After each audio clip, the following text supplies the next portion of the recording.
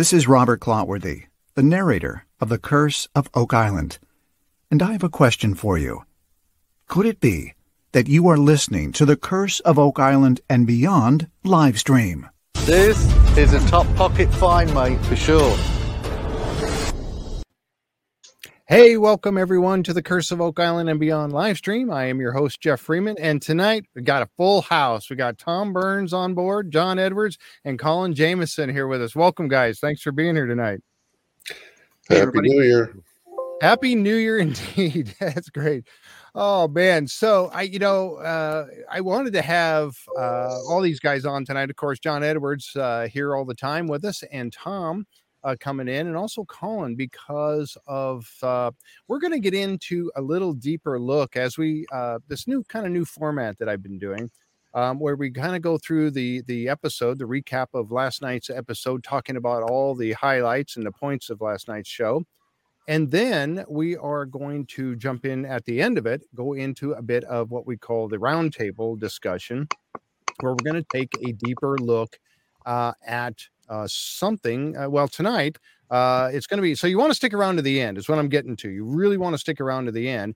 And I wanted to have Tom and Colin here, and also John, because of we're going to jump into this whole Portuguese connection thing a little bit. They are the unusual suspects. That is the title of this show last night, or the show last night. And so you're going to want to stick around toward the end, because we're really going to talk about this in depth. And John's got some good information, Colin does, and Tom has, that we're all going to add to the whole Portuguese connection toward the end. So you want to stick around for that. I do want to give a few shout outs here to some of the folks. Jeff's in the house. Jeff, thank you for coming by. I love it when you see people from like all over the world on this. I think that's I know, and that's so cool. This is Doreen said, I'm here live for the first time in a very long time. Hello, everyone. Well, hello, Doreen. We're glad you made it. Alan Hall from Massachusetts. Kate saying how everybody is doing, asking how. Glad. Yeah, this is awesome. Alan Hall. Well, happy New Year to you too, Alan. Thank you. So, all right. Great to have you guys. And like Colin just said, we got people that show up from all around the world for the show. And that's just awesome, because I love getting the input from everybody on this. I really, really do. That's what makes this so much fun. Fun day for Oak Island yesterday was awesome, Pam. It really was, because we had the drilling down, then we had the Curse of Oak Island, and then we had Beyond Oak Island afterwards. I mean, I was 3 hours worth of here we go. You guys are gonna have to help me here. Jacqueline. I don't read French. I'm assuming that's French. Do you guys read French? I don't know. I'll say it's a hello from Quebec. Yeah, hello from Quebec. Okay, that sounds good. I'll go with that. Hello. Let's see. Anchor Tours. Jeff is here. All right, glad you're here with us tonight. Grand Marin Island says hi. Who's that? That's Bill Burns. Grand Manan Island says hi. Well, hello, Grand Manan Islands. That's awesome. So, last night, I mean, it was so hard last night, because as I'm watching, and at the end of the night, I'm putting my pictures together, because you guys know I love my pictures, but I'm putting my pictures and my thoughts together, and I kept intermingling all three shows. I'm like, wait a minute, no, that wasn't drilling down. Wait, was that? It's because they were showing like the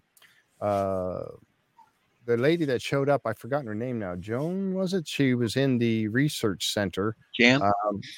Was it Jan? Yeah, there was a Jan Barker, I think her name was. Yes, that's her. And so I was trying to add her in, and I'm like, wait a minute, she was in the drilling down, I think, and so I was really getting mixed up last night.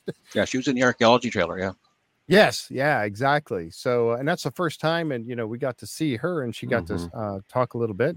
Janet, let's see, started watching Oak Island at 11 a.m. yesterday. Wow. Right. That's dedication. That is very much dedication.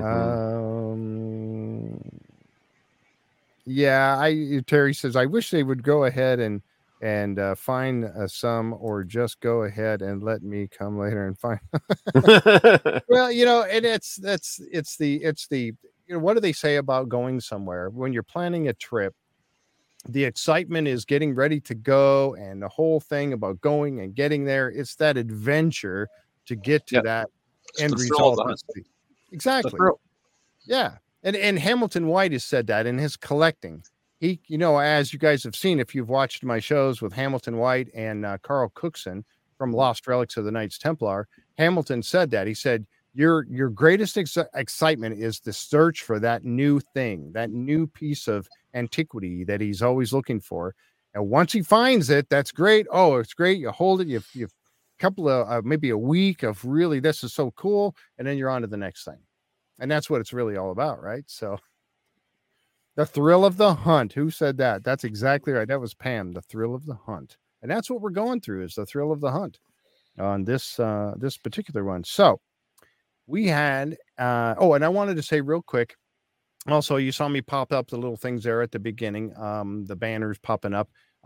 We do have some really cool stuff coming up down the road here, and I wanted to talk about this Saturday. We've got Lynn Picknett and Clive Prince coming on. And I'm telling you, folks, if you haven't looked in to see who these two folks are, you really need to check them out. Lynn Picknett and Clive Prince. They've written several books. They've got the Templar Revelations. They've got the Turin Shroud. They've got the Forbidden Universe.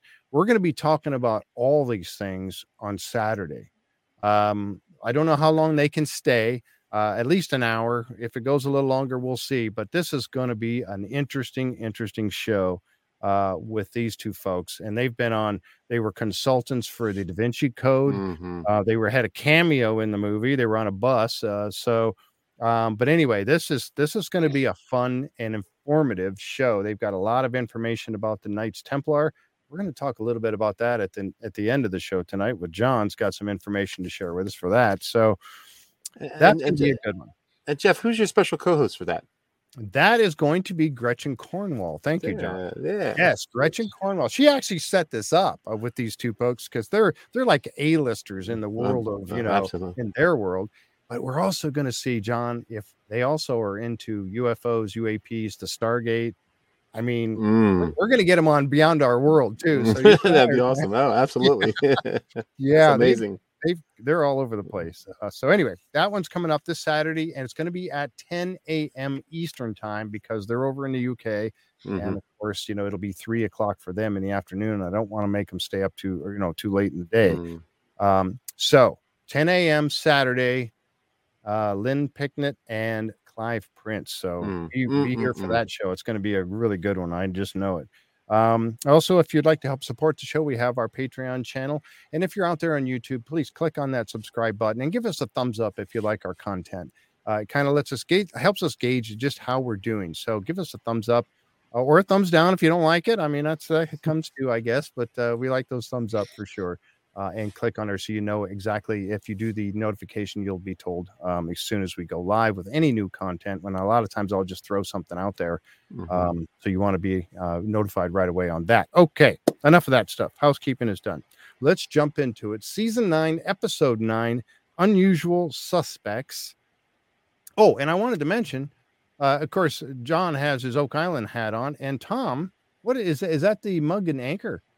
Oh, what? Is that signed? You're muted, Tom. It looks like it's signed. Yeah, I had dogs passing through here, so I muted the mic. So, yeah, just a little shout out to our friends in Nova Scotia there. They unfortunately posted that they're going to close down for a few days, I think primarily related to the drop in business due to COVID. But they'll be back. They'll be back, and we're going to meet them down here this summer, aren't we, guys? Yes, we are. We're going to do a live show from the Mug and Anchor. Yeah, Gary Drayton was kind enough to sign that. There it is. I knew there was a signature on there. Oh, my goodness. That's awesome. Goodness. Gary Drayton signed your Mug and Anchor hat. That's so cool. That's awesome. That is really cool. All right. Yeah. So, yeah, we hope they get back up and running. And, of course, as we know that, tell us a little bit real quick as I get my pictures ready. What's happening with COVID up there right now? Oh, she's hitting all-time epic levels in Atlantic Canada, unfortunately. Really? Not a lot of people in the hospital, which is good news. We got super high vaccination rates, but the caseload every day is like a record case daily. So hopefully things settle down for the springtime and get back to digging on the island. Digging on the island. I know. It passes through quickly. And, take our licks and get our vaccinations up. And right now, it's the numbers are, as Colin said, extremely high. However, they're not extremely damaging yet either. So, right, that's the key. Right.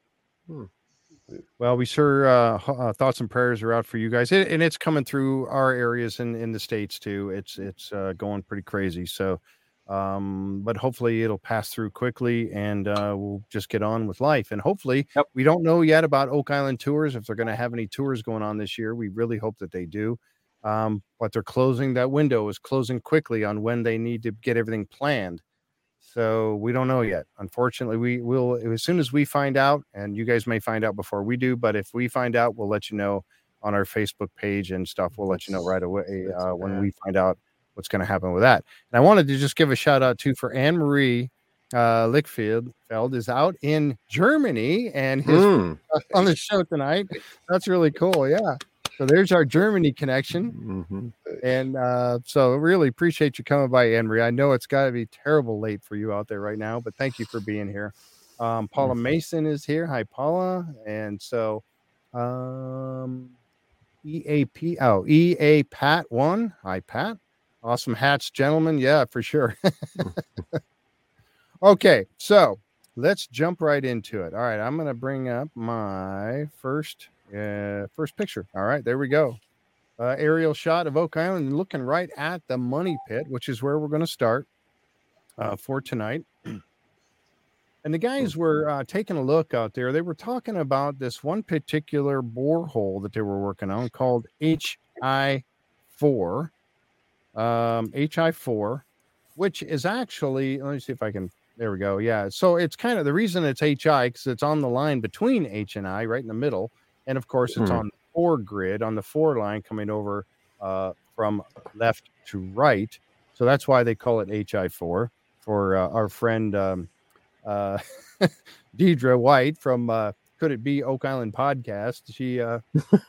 She's got to get her maps updated. So HI4, what they're doing in HI4 in this whole area is they're trying to nail down exactly the orientation of shaft 6.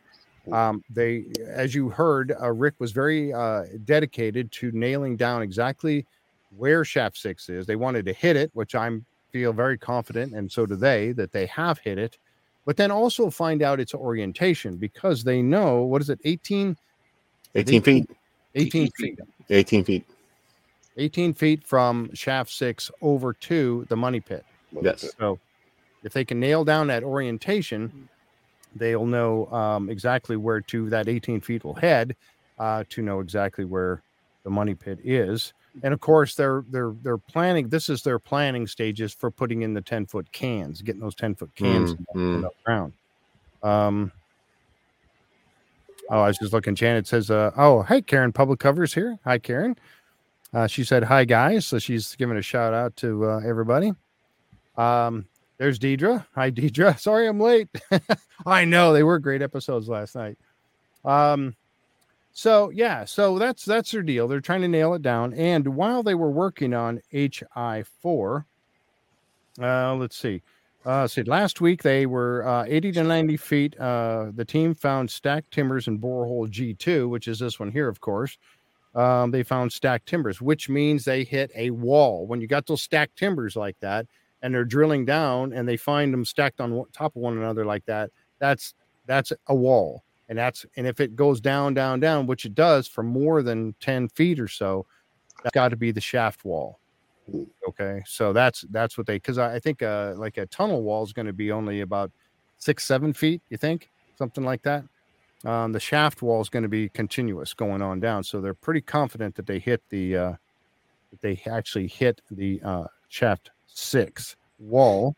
Now they're drilling the HI4, which is located to 12.5 feet from G2.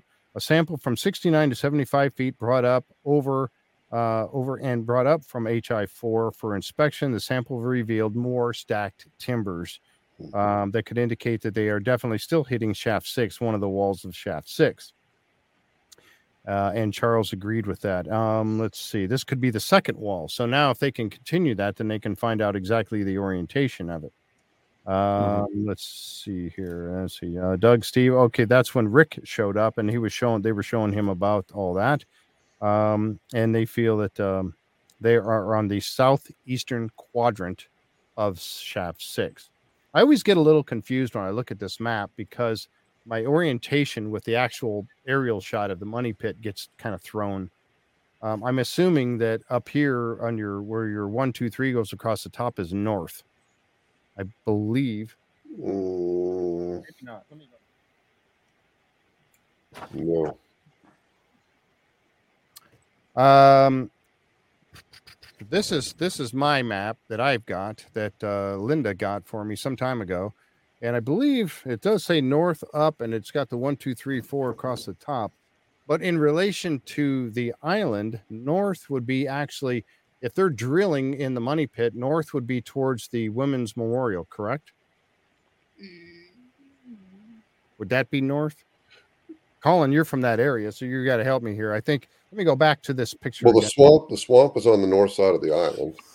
Okay. Yes. Oh, is it? So north is actually going to the left?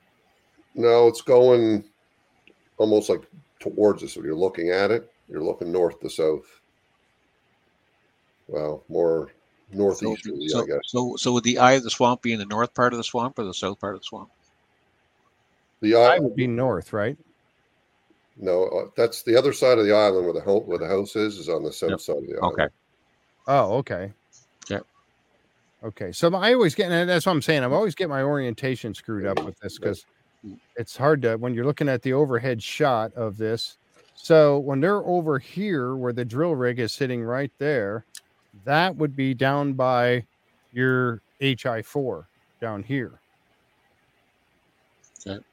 And I'm always thinking of it being to the right. I'm always thinking north to the, and that's not the way it laid out. But anyway, I know I kind of digressed on that a few minutes, but that's how I always kind of get my orientation a little mixed up on this.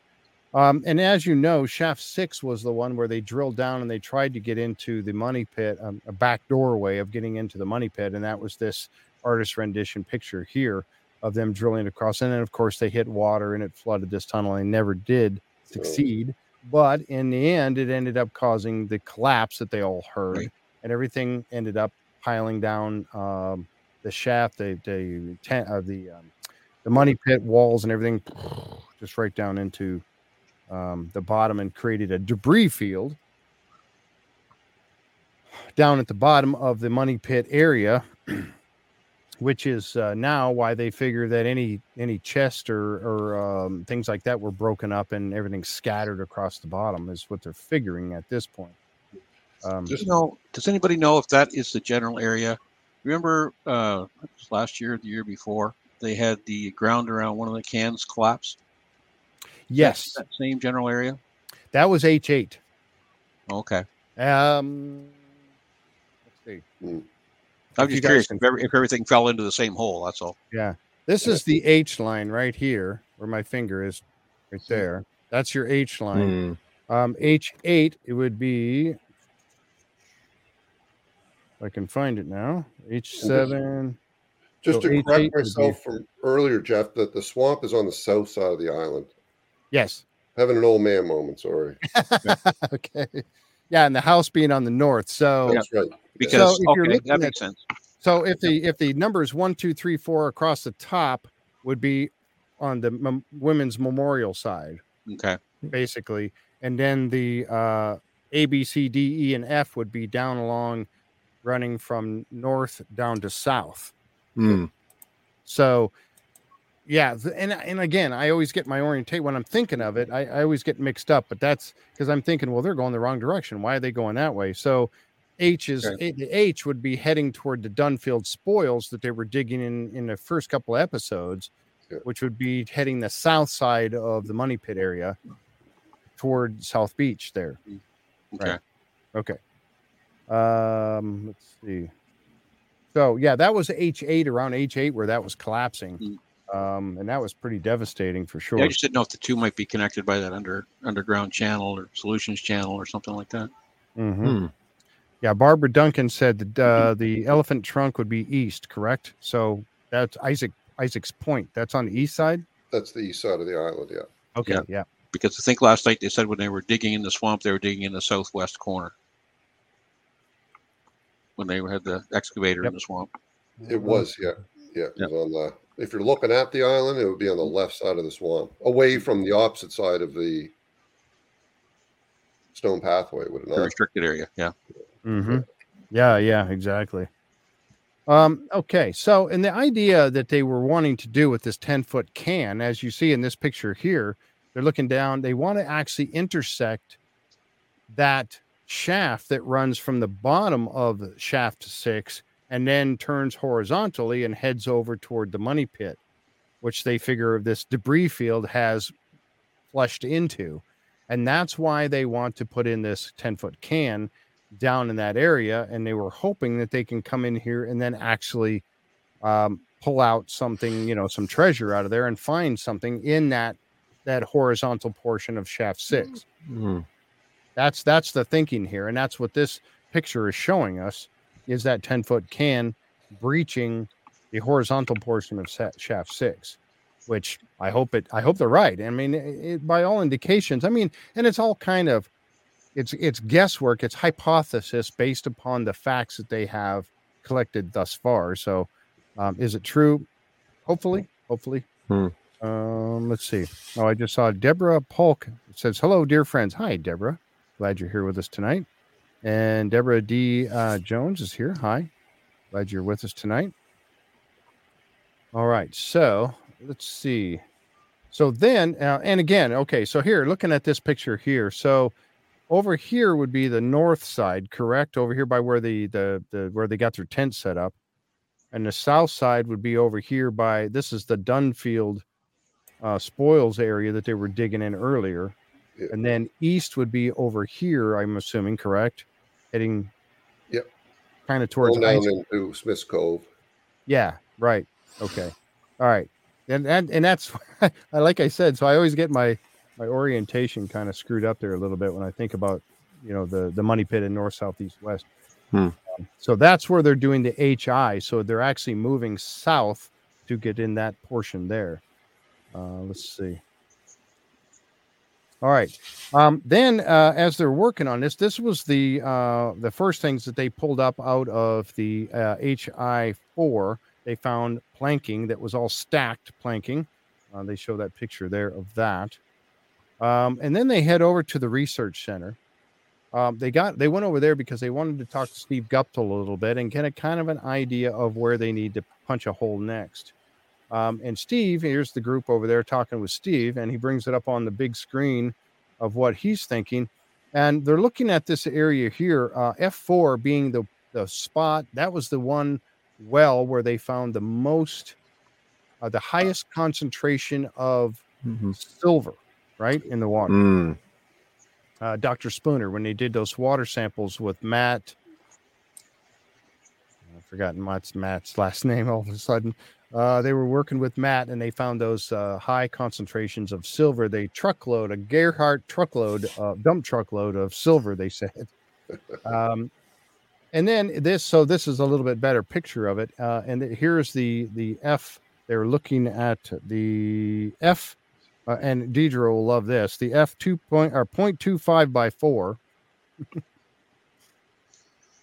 I know Deidre loves those. F.25-4. When I heard him say that, I thought, Deidre, here we go. Yep. Oh, Lukeman. Sorry. Yes. Matt Lukeman. Thank you, Jan. Yes, I am. I'm trying to pay attention. Linda and Jan are feeding me information as we go along here so I don't look so dumb. Yeah. I can't remember the guy's name. Matt Lukeman. But the one thing that struck me here, and we were talking about this in the pre-show meeting, and I said, and I thought this particular spot that they've hit right here, or that they wanted to dig in, is inside what you see with the words right here, bottom of Dunfield dig area. So this circle you see that's dotted line going across the bottom here, which this F 0.25 by 4, Deidre says, ugh. So this spot, if the bottom of the Dunfield dig was 140 to 144 feet down, as we've talked about it being a cone, the bottom of that cone being 144 feet, and they're hitting inside that bottom, they would have to go deeper than 144 feet, would they not, to be able to hit virgin ground, right? That's what it looks like. And that's why they brought up whatever they called it, chips and fill or whatever they called it. Yeah. Right. Yeah. So Terry, I mean, I kind of wondered why did they bother with this one? I'm not really sure unless they went deeper and, oh, sorry. I'm completely blocking Colin there. Sorry, Colin. You look a lot better than me, guys. I understand. Well, yeah, Deidre, yeah. Well, okay, I'm going to stay away from that. So that, I mean, they came up and they said, okay, Terry notes that the sample was all till, but is a mix of dug material and backfill, which indicates they did not hit a tunnel. And I said, well, isn't that what they should have hit, right? Yeah, that's exactly what and maybe that's the point. Maybe they were okay. They're not going to hit the tunnel because if they don't go down below what Dunfield pushed all that dirt and wood and everything right back in the hole. They're going to have backfill because that's what Dunfield pushed in there. So I kind of that left me wondering why did they do that? Why did they dig there? But maybe that's what they were trying to prove. Maybe they were trying to prove that that's, that's what that was. So then now, if they're assuming that F line is the shaft, the horizontal shaft that's leading from shaft 6 over to the money pit, so they're going to follow that F line and keep punching holes every couple of feet and see if they hit the tunnel and if they hit a void, which. Now, if you guys saw that, if you stayed and watched Beyond Oak Island, I'm gonna tease this and then leave it alone. But if you watched the Beyond Oak Island and you saw the preview that was embedded in there for next week's show, then you saw what they hit, and you saw the water shooting up through the pipe. So, good things to come next week, I think. Did you guys catch the preview for next week? No, I didn't see it. Oh, yeah. So fire up the pump then. Yeah. I mean, it was percolating up through the pipe. I mean, well, we're going to tease that out. Yeah. Deidre says that preview was very good. It really was. So we're going to, it'll be coming up in our, on our Facebook page. We're going to put that out. See, Barbara Duncan, I'm going to bring up let's see here. It said, okay, the big question, they're looking at 100-foot depths looking for tunnels. Wouldn't it be easier to find a tunnel entrance at a shallow depth and work from there, or is it a mess from the Dunfield dig? Both cases, I think, it is a mess from the Dunfield dig. It would be easier if they knew. Well, in this case, they're looking for a searcher tunnel where they know where the original shaft was, right? Yep. Or they think they know roughly where the original shaft was. Well, they're pretty much proven it now, but now if you're looking for a depositor tunnel or shaft, yeah, I mean, who knows what depths it could be at? Right.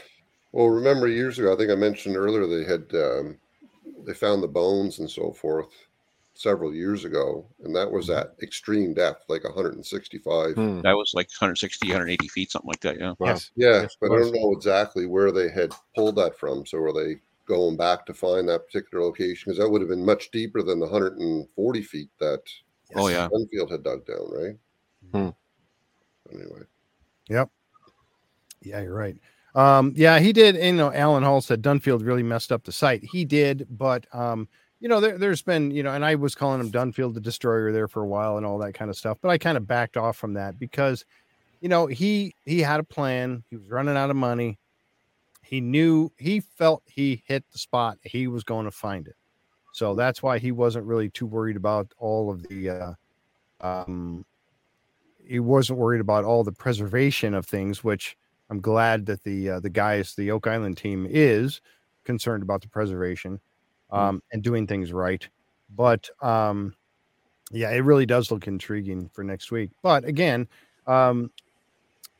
he did have a plan, and I remember I forget who it was. Laird. We had Laird on the show. We were talking to Laird, and he kind of backed off on the whole, Dunfield being an absolute destroyer on everything, and kind of put a different light on it. And I like what he said. I'll have to go back and preview that again, but it was very good what he had to say about that. And it wasn't completely, And Dunfield did keep pretty accurate records. He did. Yes, he did. Yeah. So they know where he went and what he did. So, and at the time that he did his digging, that was the norm.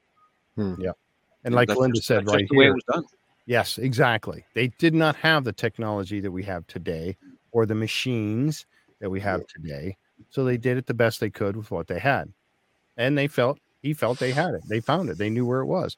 Turo Company made a huge mess. Head and Blankenship, just like Linda's saying here. They all tore the place up. Mm-hmm. And the Laginas are somewhat tearing it up, but they're putting it back. They're trying putting to it back. Yeah. They're putting it back and making it better than when they found the way they found it. Yeah, look at the job they've done, down Smith's Cove, right? That's amazing what they've done down there. Yep. Let's see. The Awoken one says, at this stage, I'd say it's impossible to use the underground passage to access the money pit with all the work, the cave-ins, natural sinkage over the yes. Yeah, the best you could do is hope to follow it. Yes, exactly. Because they've talked about the collapsed tunnels many times. So let's see who the Laginas are doing a fine job. This was Pam Block doing a fine job of bringing the island back to life. Yeah, I think so. I think you're right.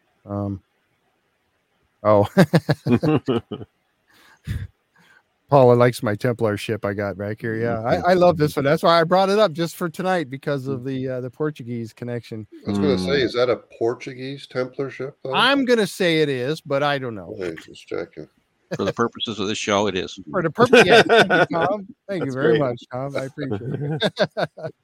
All right, so let me get back to the pictures here. So this was the grid, and it shows here this F4 being the one that they found the most silver content in the water, and 2.5, and they're going to work their way right down this F line because of the fact that they are hitting what they think is shaft 6, or they're pretty confident shaft 6 down around this area down here. So that's where they're heading. So they're going to see if they can follow the shaft. They did not hit it here, which was the Dunfield area. So keep moving to the south and see and that's heading towards South Beach and see what they find. And here is Charles and Terry, of course. And then when they got that sample, this is the sample where they really didn't find anything but backfill in it. So that takes us. That's pretty much all the money pit for the show last night. Then we jump over to lot number 4, which is this one here, where we have Gary, Steve, and Jack heading over to do some. They're looking for more artifacts in lot 4, and also they're looking for. Here's a shot of them guys walking over and with the GPS. They're looking for this area here, the hole under the hatch, which is this spot here in lot 4. They're hoping to help find evidence in this area so that they can get a permit to excavate the area. Okay. The hole under the hatch, which was labeled on Xena Helprin's map right here, shared with the team several years ago. The team hopes to find artifacts that could help obtain a permit to excavate and search for the hatch. They need to get some proof. Lot 4 is really wet and swampy. I think lot 4 is very wooded, isn't it? Yes. It's a very heavily wooded area. Yep. You can see right here. It is very heavily wooded. Yeah. The first time they sent Gary in there to metal detect, they were getting ready to chop down trees, and he just said he would wiggle his way through, I think. Yeah. Yeah. Yep. And I like he brought out the big guns for this one. The GPX 5000. Yeah. How far did that detect down, Jeff? Is it like 6 feet, something like that? It went a ways down. What did they say? They were going from knee deep to shoulder deep or something. That's what I thought. Yeah. So I'm thinking at least 5 foot down. Yeah, I think it is 5 feet. It was picking. Wow. Yeah. That's crazy. Yeah, 5 feet. That's what it says. With the Equinox, the GPX 5000 combined with the Equinox, which is will allow Gary to search objects up to 5 foot in depth. Wow. Now, what would you do? Who's going to dig that hole? I mean, That's we what know I thought. Jack. That's what I thought. Jack, you're good, but you're not that good. If they got a great hit and that machine right there and that detector is telling them, yeah, it's about 4.5 feet down. I'll be back in a couple of hours. We'll see you later. Gotta find Marty. Yeah, get Marty with the backhoe. But at that point, knee deep to chest deep on Gary. So on that, and at that point, would that be to say, okay, we found something really significant. Do we need to go get that permit now? Or are they allowed to dig a hole? I kind of wondered that when I was combined with the Jack 6000, as a teacher said. But at that point, are they going to shovel dig? That's a big hole. They're not, and that's going to be you can't just dig a small hole unless you got a post hole digger. You can dig a hole that deep, in a small area. Otherwise, you're going to be digging a big hole to get down that deep. So, right, yeah, thank you. Linda just brought up they cannot use anything but a shovel without a separate permit. Wow. So digging a hole that deep, you got to go get a permit. So I thought about that. I said, what if you detect something really deep? What do you do now? You go get the permit. You see in the show, the guys are going with the flags and they're marking everything. So they probably are, like you say, marking the deep stuff for later. And yeah, because he would know. He would know from the readings on his detector how deep the object would be that he's going to dig. It would tell him. Yep. Let's see. Let's see. I'm covering you up again, Colin. Sorry about that. How are the Laginas going to build a case to excavate when so much of the historical artifacts are buried wood? Don't they think that they will find major metal artifacts to? Don't think they will find. I don't know. I mean, we haven't seen them find anything that deep. They haven't shown us that they have. But then again, Gary's always been using his other detector. In this one, I think he needs to go back over the entire island with this bad boy right here and get a better look. And maybe, and who's to say that in a future show, you're not going to see where he did find something deeper? Exactly. Possible. Exactly. Where they had to go get a permit to get deeper. I think the exciting thing with that, you'll see some people, I know people are making lots of comments online about the permits and slowing things down and that sort of thing, but I think it's super important, even being a local here. I think it goes to show you the importance of what's here and happening. And they're really, taking their time, methodically going through it and investigating. Because I'm a big believer. I think the change of the history books will be written from some of the stuff they're going to find here. Yeah, I agree. I agree with you. I think so. And that's some of the research that John's been doing, I think. Could very well take us to rewriting some of those history books. Absolutely. Yeah. And they're doing it right. I mean, what did they say last night in the earlier episode? Did bagged and tagged over 2,000 artifacts? Yes. Yeah, it's huge. Isn't that amazing? So that tells me that they're doing it right. Yeah. If not that, they got their own archaeological trailer. I think the province of Nova Scotia was in on the archaeology trailer. Yeah. So, I mean, they're doing it right. They're doing it. In theory, you could throw the stuff in a corner and say, let them work it out later. Right. Yeah. But they're keeping track of it. They're restoring it. They're taking care of it. So, I like that they're using a lot of local resources. I mean, the universities are pulling upon a lot of the endocrinology they're pulling from labs in central Canada and so forth. So I think there's a lot of backing. There's a lot of technology. There's a lot of great people working on this project. Hence the importance. Yep. Yeah. Somebody asked, this was Janet, what if they had to dig on the Blankenship land? Do they need a permit to dig on? Yeah, I think they do. Yes, I would imagine they do. Yeah. I mean, you guys up there would know better, Tom and Colin. My guess would be private land is private land. And if you're going to dig for an artifact, I mean, they're digging on private land right now, right? Yes. That is correct. So if you're going to dig on private land and you're going to uncover artifacts in a designated area, you better have your permits in order, would be my suggestion. Yeah. I mean, look at what Alessandra goes through. I mean, she wanted to excavate what could very well be the Henry Sinclair remains. Exactly. Castle. Yeah. And she's not allowed to. They will not give her a permit to do it. Nope. Why is that? We kind of talked about that a little bit, her and I, when I had her on the show, and it's like, that's all went back to Joan Hope that found it initially. Found the initial foundation, yeah.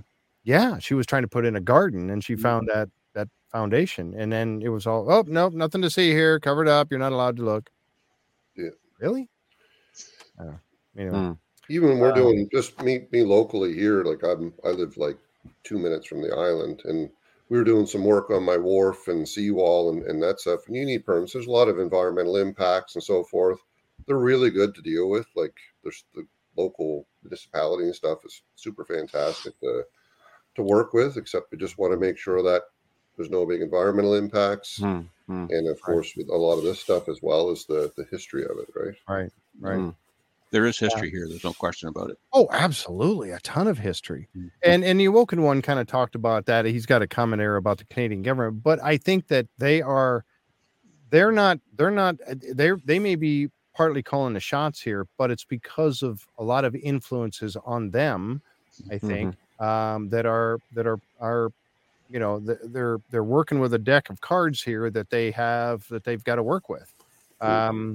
This isn't the show to get into all of that, and I'm not going to jump into all that right now, but I don't think I'm not going to throw blame anywhere and say, oh, it's their fault or their fault or their fault. I think they're all working together to try to do this the correct way. And and I think last night in the digging deeper episode, they showed that they're doing it the right way.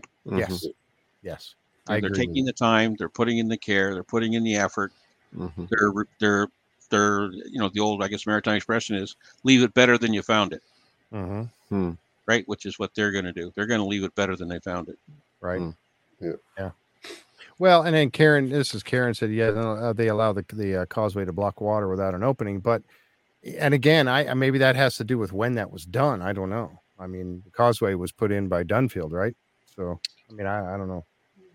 There's lots of causeways to islands locally. I would suggest there's lots of water flow in there with the tide the way it is. They're not blocking the tide. Yeah. And this little bad boy right here is what they ended up finding. This was Gary thought that this was like half of we used to call them horseshoe nails, some sort of like a horseshoe nail or some sort of a big, I forget what he actually ended up calling it, an iron staple. Yeah, there it is, an iron staple. And he was thinking it dated before the 1830s. So is it cool? Yeah. Does it mean is it going to put a label on any particular people that were working in the area? No, probably not. But it is an interesting artifact. The way his metal detector went off, I thought he found the whole hatch. I know. That's what he was saying too. He was like, "Oh, what are you?" Yeah. He called it a staple. The Jersey. He said, "Yeah, thank you." Yeah. So I mean, like I said, is it gonna take us to a conclusion? No, probably not. From there, they jump over to the swamp. And I'm going to try to kind of move along here. I don't want to brush through it, but I'll move along here a little bit. Over here in the swamp, and this is getting intriguing, the swamp dig, in my opinion, because it is starting to, they're getting closer and closer. I think they need to actually get over here a little further to where the anomaly, the ship-shaped anomaly is. The back that would be the stern of it would be over in this area if it is in fact a ship. I think they need to reach a little bit more into the swamp, but they are pulling up lots of different pieces of wood and whatnot from this area. Now, a lot of the logs that they're pulling out, we had that picture we showed last week that had this little structure that was built out there. It was like poles up on the ground, and then they had some, cross members on there and stuff like that. And I think that's what they found a lot of that, because this is right in that area where that was constructed back. Nolan, I think, did Fred Nolan, I think, or was it before Fred Nolan had put that in there? And then there's another picture here, and I'll show it in a minute, of the excavator, and it shows all those logs up there against it. And I don't think they're really all that significant. The logs that they're pulling out, there's Gary working the area. And if you see here, they're actually gone back. This is part of the road that they're on, or just off the edge of the road in the solid ground, which was built up for the road. But you see over here, they're scraping right here, which was actually in that up out of the swamp area a little bit. They wanted to scrape here and see what they could find. Lo and behold, they did start to find some artifacts. And I grabbed this picture here just because I thought this is really cool. It is cool, and it's a little bit this little bad boy right here in the back here on this, hanging on a pole. This is an MSA Altair 4X gas detection monitor, probably a 4-gas O2 LELCO H2S, which you need to have around when you're digging holes in the ground. But I'm wondering if it ever goes off with any kind of, they say that the swamp stinks so bad. You could maybe get a little methane from a swamp. Potentially a pocket of gas. Potentially had a pocket of gas in there somewhere. Yeah. Yeah. So I just thought it was interesting. Now, this would be one, they got it hanging on this pole or a rod sticking in the ground, but you would actually wear this one on your clothing. I rent these things. That's why I know what it is. We've got lots of these at where I work, but you would normally be wearing it, but who's going to wear it? So it'd have to be Gary should be wearing it, quite honestly. If he's down there, he should be the one with instead of up here on a pole, but at least they have one in the area. And if it does go off, H2S was the gas that they said killed the Restols. And it will kill in a matter of seconds. H2S, a high enough concentration of it, you breathe it into your lungs. Really, I think Tom, somebody, was it you that talked about what it does to your lungs or something? It wasn't me, but no, that goes into your lungs, and H2X, mixes with oxygen and water, right? Yep. Here you go. Instant acid. Yes. Yeah. And it can kill very, very quickly. But I just thought, as soon as I saw that, I went, oh, there's an Altair 4X hanging on that rod. So anyway, yeah. So at least they're using the gas detection monitors. They got them in the area, which is, I should be their safety guy. They should hire me to come out there to be their safety guy. And I can, then I can dig with Gary, sure. Right. Okay. So, and again, one of the stakes that they pulled up out of the ground, you can see it was obviously had been, axed, into a point or something at some point. But again, I'm not really fired up about all these stakes there. If they were used for markers or, around the stone road, that was really cool because they were marking off the area of the road so they could know where to build the road. Yes, Deidre says they should hire me. You can't go, that's awesome. You can't do it, Jeff, because they'll have you sign a non-disclosure agreement. I know. I wouldn't be able to talk about the show. Oh my God, that'd be terrible. That's very true. Okay, so I'll stay where I'm at. I'll just do this and yeah, I'm sure the pay here is much better. Yep. I know. I got we got 90 some people watching right now. So that's the pay to there me. You go. That's the pay right there to me. Let's see. All right. I'm trying to check out the chat too. I don't want to miss anything real. Oh, okay. The Woken one is talking about the special permits or for his only complaint with the show and as the fellowship tries to restore. Yeah, I know it does. It is a drawback, but again, you got to do it right. It's a fact of life. Work with it. It is a fact of life. Yep, absolutely. And again, these are the kind of pieces of wood that get me fired up right here. Not those poles or the markers or stakes in the ground or anything like that, but it's these things right here that I really like because, and as he was looking at this, you could see, so you can see the way this thing is shaped. It's rounded. It's obviously a piece of worked wood because it's rounded on the edges. Wear and tear is not going to round those edges quite like that, not so evenly. So that's a piece of planking from something. So it is. And again, we kind of talked about this. We've mentioned it before. We kind of talked about it in the pre-show about the fact that I think Colin, you and Tom were talking about all the boats and wrecks and things around the area and the wood floating around. There'd be one or two wooden dories throughout Mahone Bay. Yeah, it's amazing what washes up on the shore. Anywhere in the Maritimes, the Atlantic provinces, when you get a nor'easter blow through. Right. And I mean, you talk with Wanda says ship. Yeah, it's a ship. I mean, and to me, this is part of a ship. Now, is it a piece of ship that's in the swamp and covered and buried? Hopefully. But again, as Tom and Colin just indicated, and this would be a good question for Karen Publicover, who is always walking the beaches and looking for the sea glass. If do you find pieces of wood quite frequently when you're out walking the beaches? I mean, you guys I would imagine the stuff will get preserved in the swamp. I mean, it's a good collection area. And I'm sure over the years, because I think we all can agree there was, lots of farming activities on the go there. There was military activities on the go there. There was maybe some Portuguese activities on the go many years ago. And how did they access it? It was only up till late that there was actually a causeway. I mean, it was an island, so everyone had to come and go by boat. And I don't think in the 1600s they were going in an aluminum boat. It was probably a wooden boat. Exactly, and they're gonna need repairs. They're gonna have damage that day. That pieces of wood are gonna be floating around. And as you said, this swamp is known for its ability to preserve. Down there in the muck, it preserves this wood and makes it last a lot longer than a piece of wood that would be sitting on a beach getting, the constant salt water, being attacking it and all that. It's not going to last near as long. No. Well, that's when you see Gary in the early season. What's the first thing he does every season? The guys are down on the beaches after the winter time. Everything's been churned up to move through. And hence where they found the Iron Cross and so forth. Yes. Yep.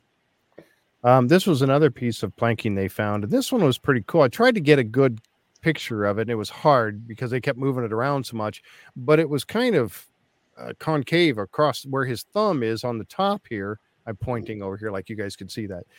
Where his thumb is right here on the top, this whole section was kind of concave. So it was kind of bowed a little bit, which was, again, indication of man working a piece of wood. But again, is it, it leads you to believe there is a ship down there somewhere. But again, could it have floated in? Yes.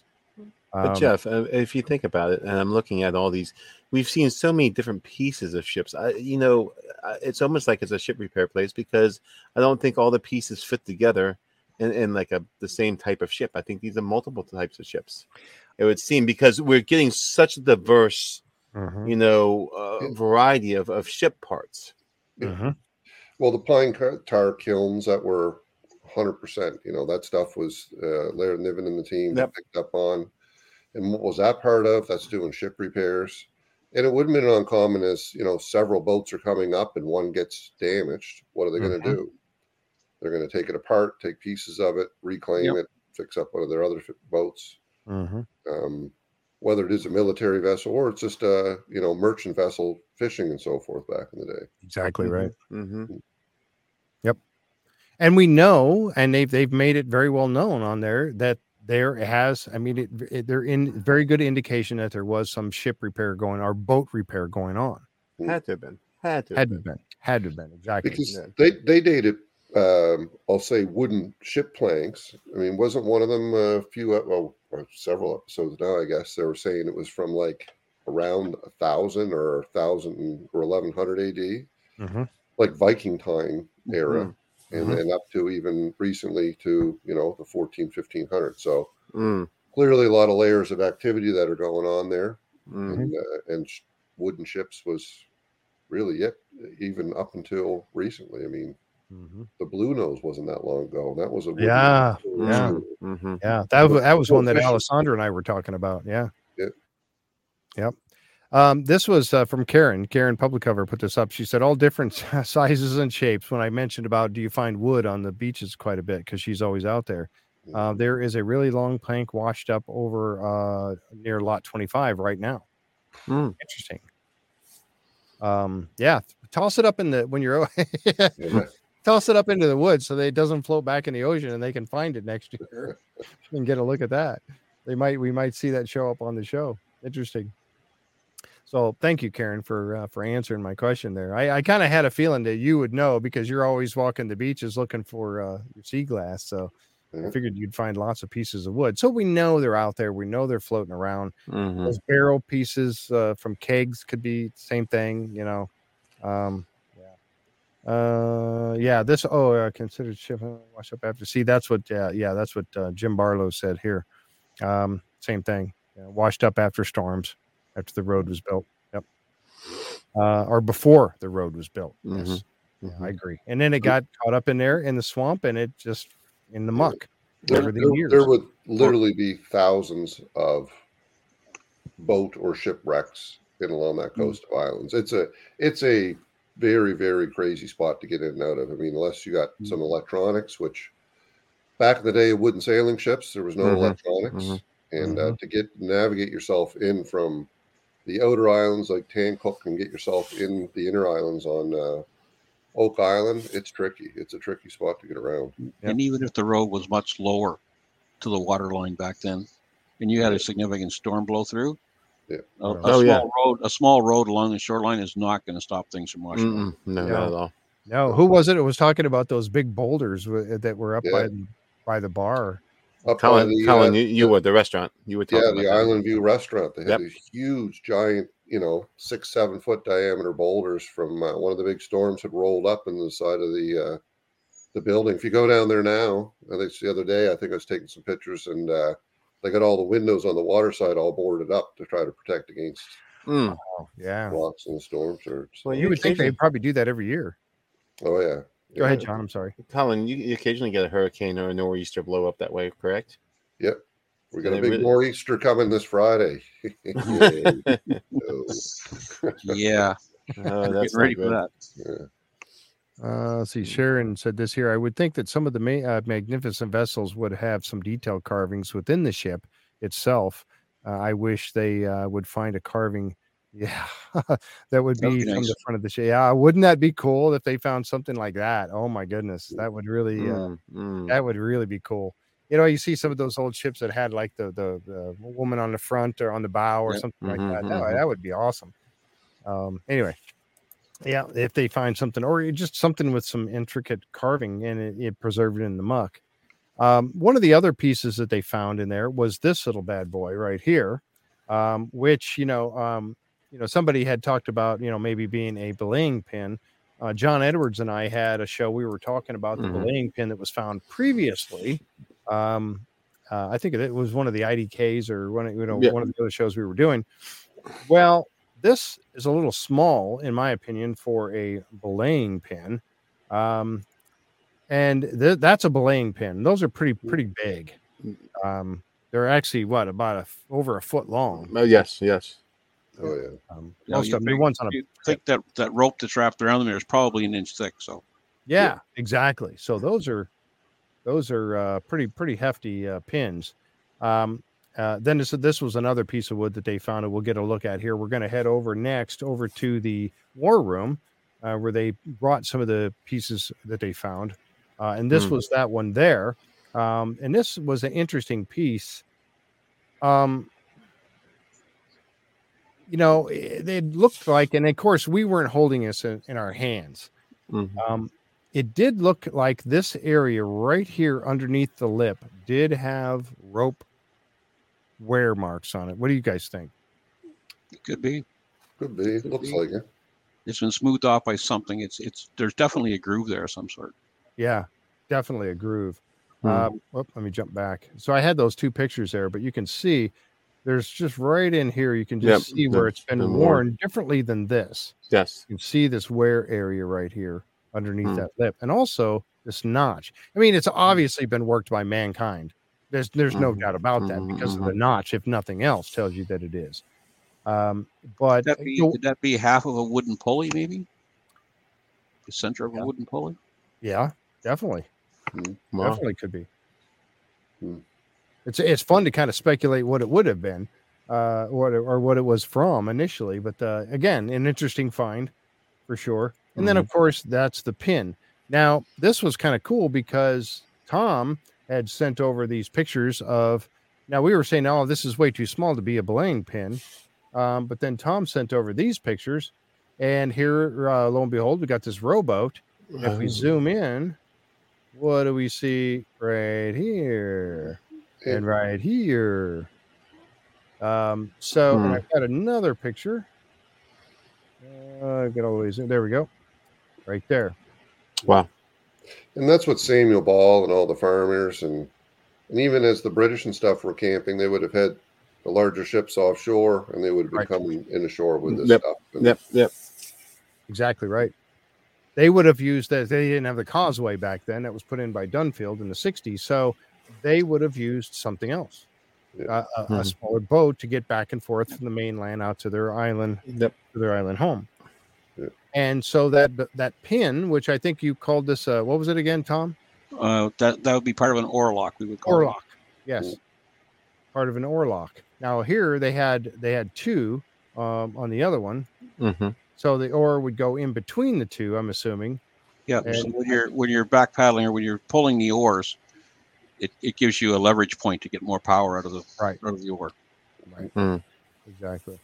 Which is the same thing that the metal. There's a metal one in this picture. Whoops. Yeah, that's a metal one in the previous. There's a metal one right here.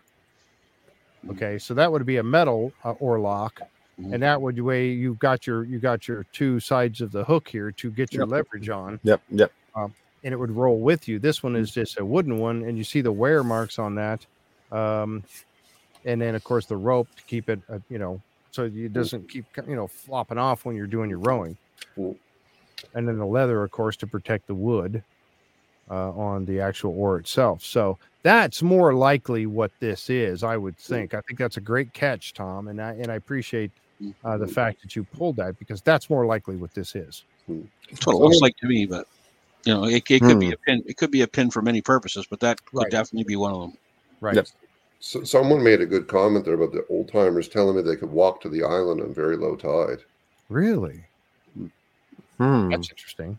That would be very. That was. Let's see who said that. I'll try to find it here. That was Karen Publicover. Yeah. Yeah. Yep. That'd be. That wouldn't surprise me at all. Yeah. Janet said, let's see if I can find yours over here, Janet.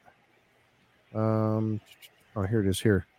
My dad had really old saws, would carve handles on them. Looked very similar to that. So, yeah, but you can see how it's tapered down here, and then it has a definite change in size right here. Mm-hmm. So, interesting. Yep. Okay, so, so interesting stuff that they found there. And again, thanks, Tom, for and that's why I like having you guys on the show and everything, because you add so much to it. It really makes it so much better for everybody with your insights. Now we get into the portion where we're going to kind of we're going to go down a little rabbit hole here a little bit, I think. I'll talk a little bit about what was on the show, and then all four of us are going to kind of elaborate on this a little bit, I would think. This is the portion where they started talking about, initially, they got the guys in the war room and they were talking about these two stone, I'm going to call them cannonballs, shot, rock shots. The artifact number 348 that was found on the wash table. I believe this was found actually by the treasure hunter, Michael John. I think he found this one, if I remember correctly. And then this one here is the one that Gary found back in last summer, walking along with Rick Lagina when they were metal detecting. He looked down on the ground and there it was laying there on the ground. And so Gary found this one. They said, obviously you can see with the ruler there, they were similar in size. One looks like it's a little rough, like it may have been used, and the other one looked like it's maybe had not been shot. I don't know. Again, I don't know if they ever tested to see if there was any gunpowder or anything like that found on them, any residue or anything like that, but very similar in size.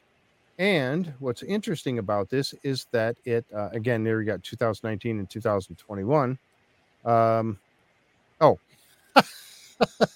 Thanks. I'm over here talking about the picture. Yeah. I can't even see them. You guys are supposed to help me. We know what you meant. We knew what you meant. There you go, Jeff. I got Jan jumping over going, you don't have any pictures up, Jeff. Oh, hello. All right. So here we go. Let me start that over again. Okay, so the rock shots, and there they are there. They're the two artifacts.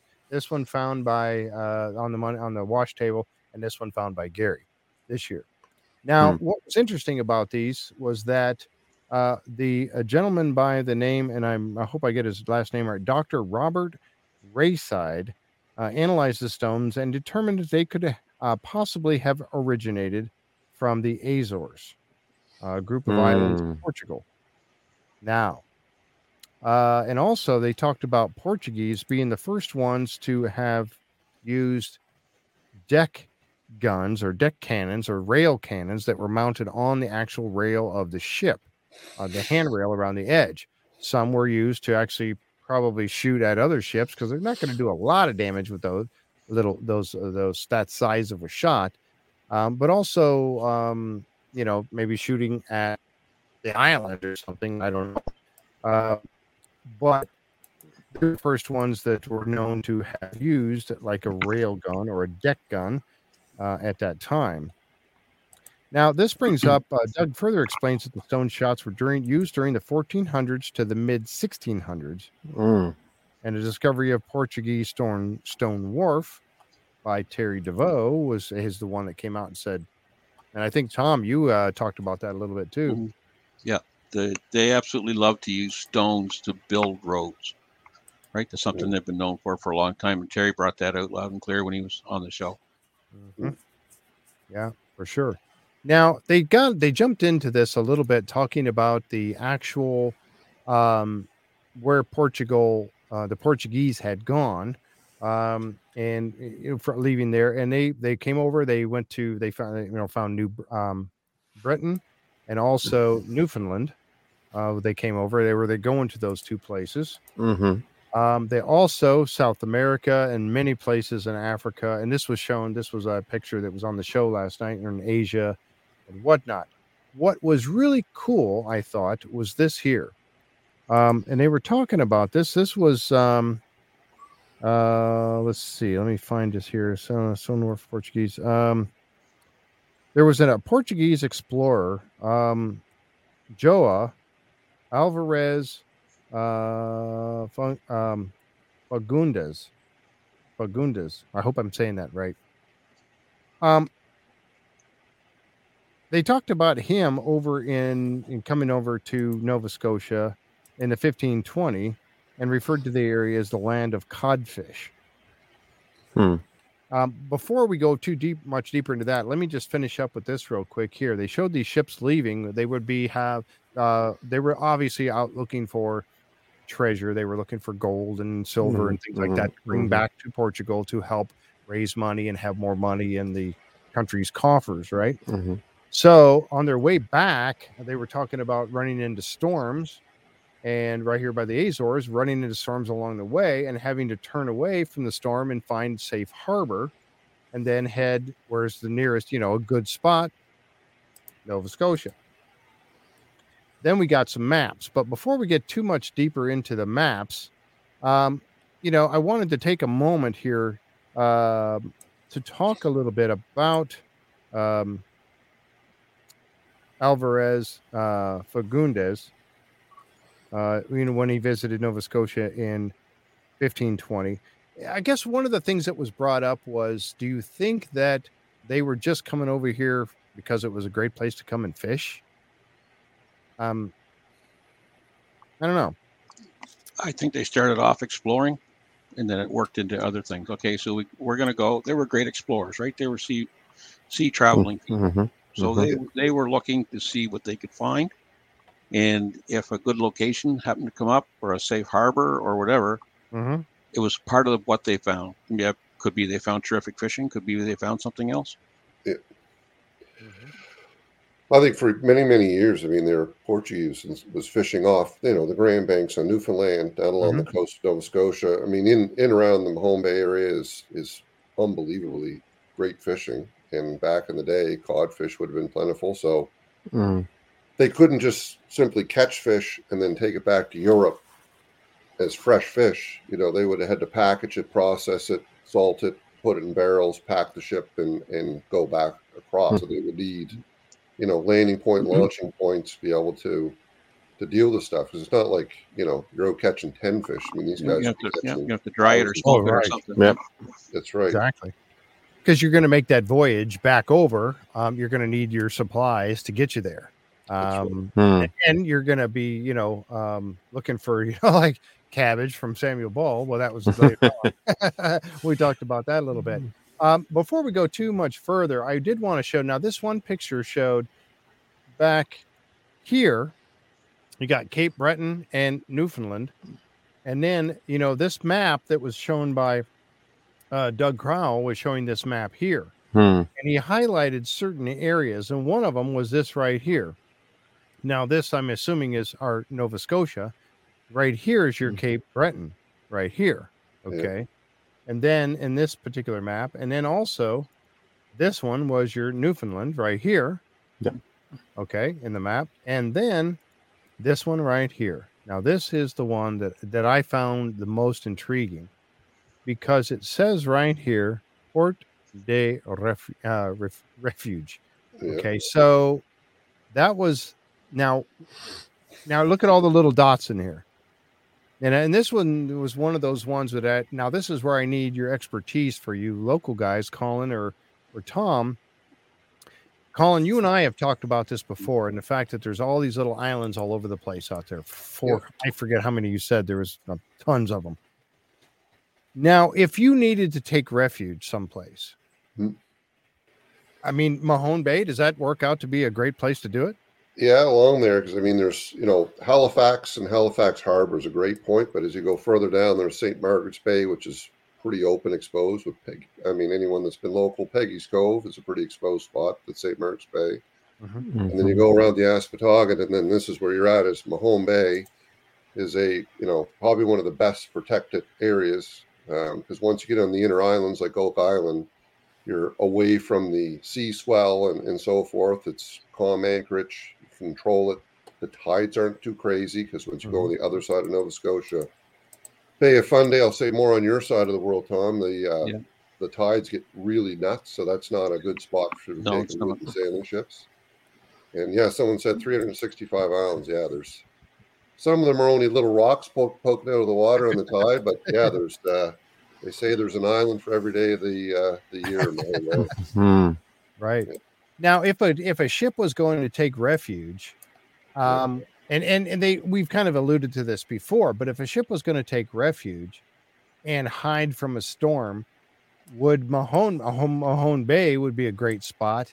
And they've talked about the fact of being able to go around behind between Oak Island and the mainland in Mahone Bay. Now, I have no idea how deep that water is now or how deep it would have been back then. But there's enough water at Anchorage. I mean, on the other side, I guess we'll say the north side, there's Oak Island Marina.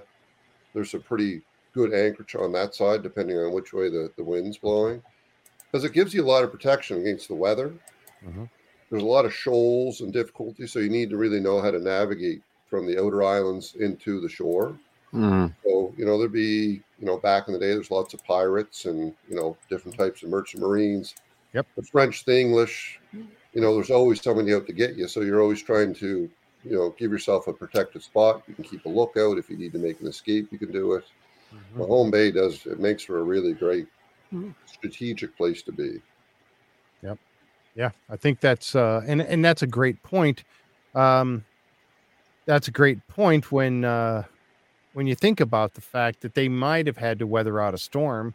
If they come around behind there, anchor out, now they're in a safe harbor for a little while. Mm-hmm. And right there is Oak Island. You're looking at Oak Island and you're like, boy, I mean, you're doing some fishing or whatever. You're a great fishing spot, but to take on supplies and things of that nature. But you're going to remember that, right? Are you going to log the fact that, Well, like you said, I think we talked about earlier, like there's clearly a lot of Portuguese influence, even on the Stone Pathway.